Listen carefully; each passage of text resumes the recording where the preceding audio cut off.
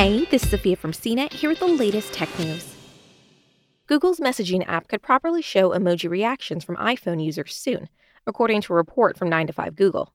An update was reportedly spotted in the newest beta for Messages, version 10.7, that features a fix for emoji reactions from Apple's iMessage service to Google's Messages app. The change would affect a lot of people. Messages, which is Google's texting app for its Android mobile operating system, has been downloaded over 1 billion times, according to the Google Play App Store.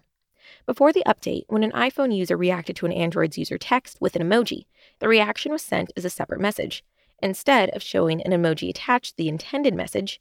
For example, the Messages app would create a separate text that read liked, loved, or emphasized, along with a repeat of the original message. After the update, the emoji reactions are properly attached to the messages, as seen in screenshots posted by 9 to 5 Google on Friday.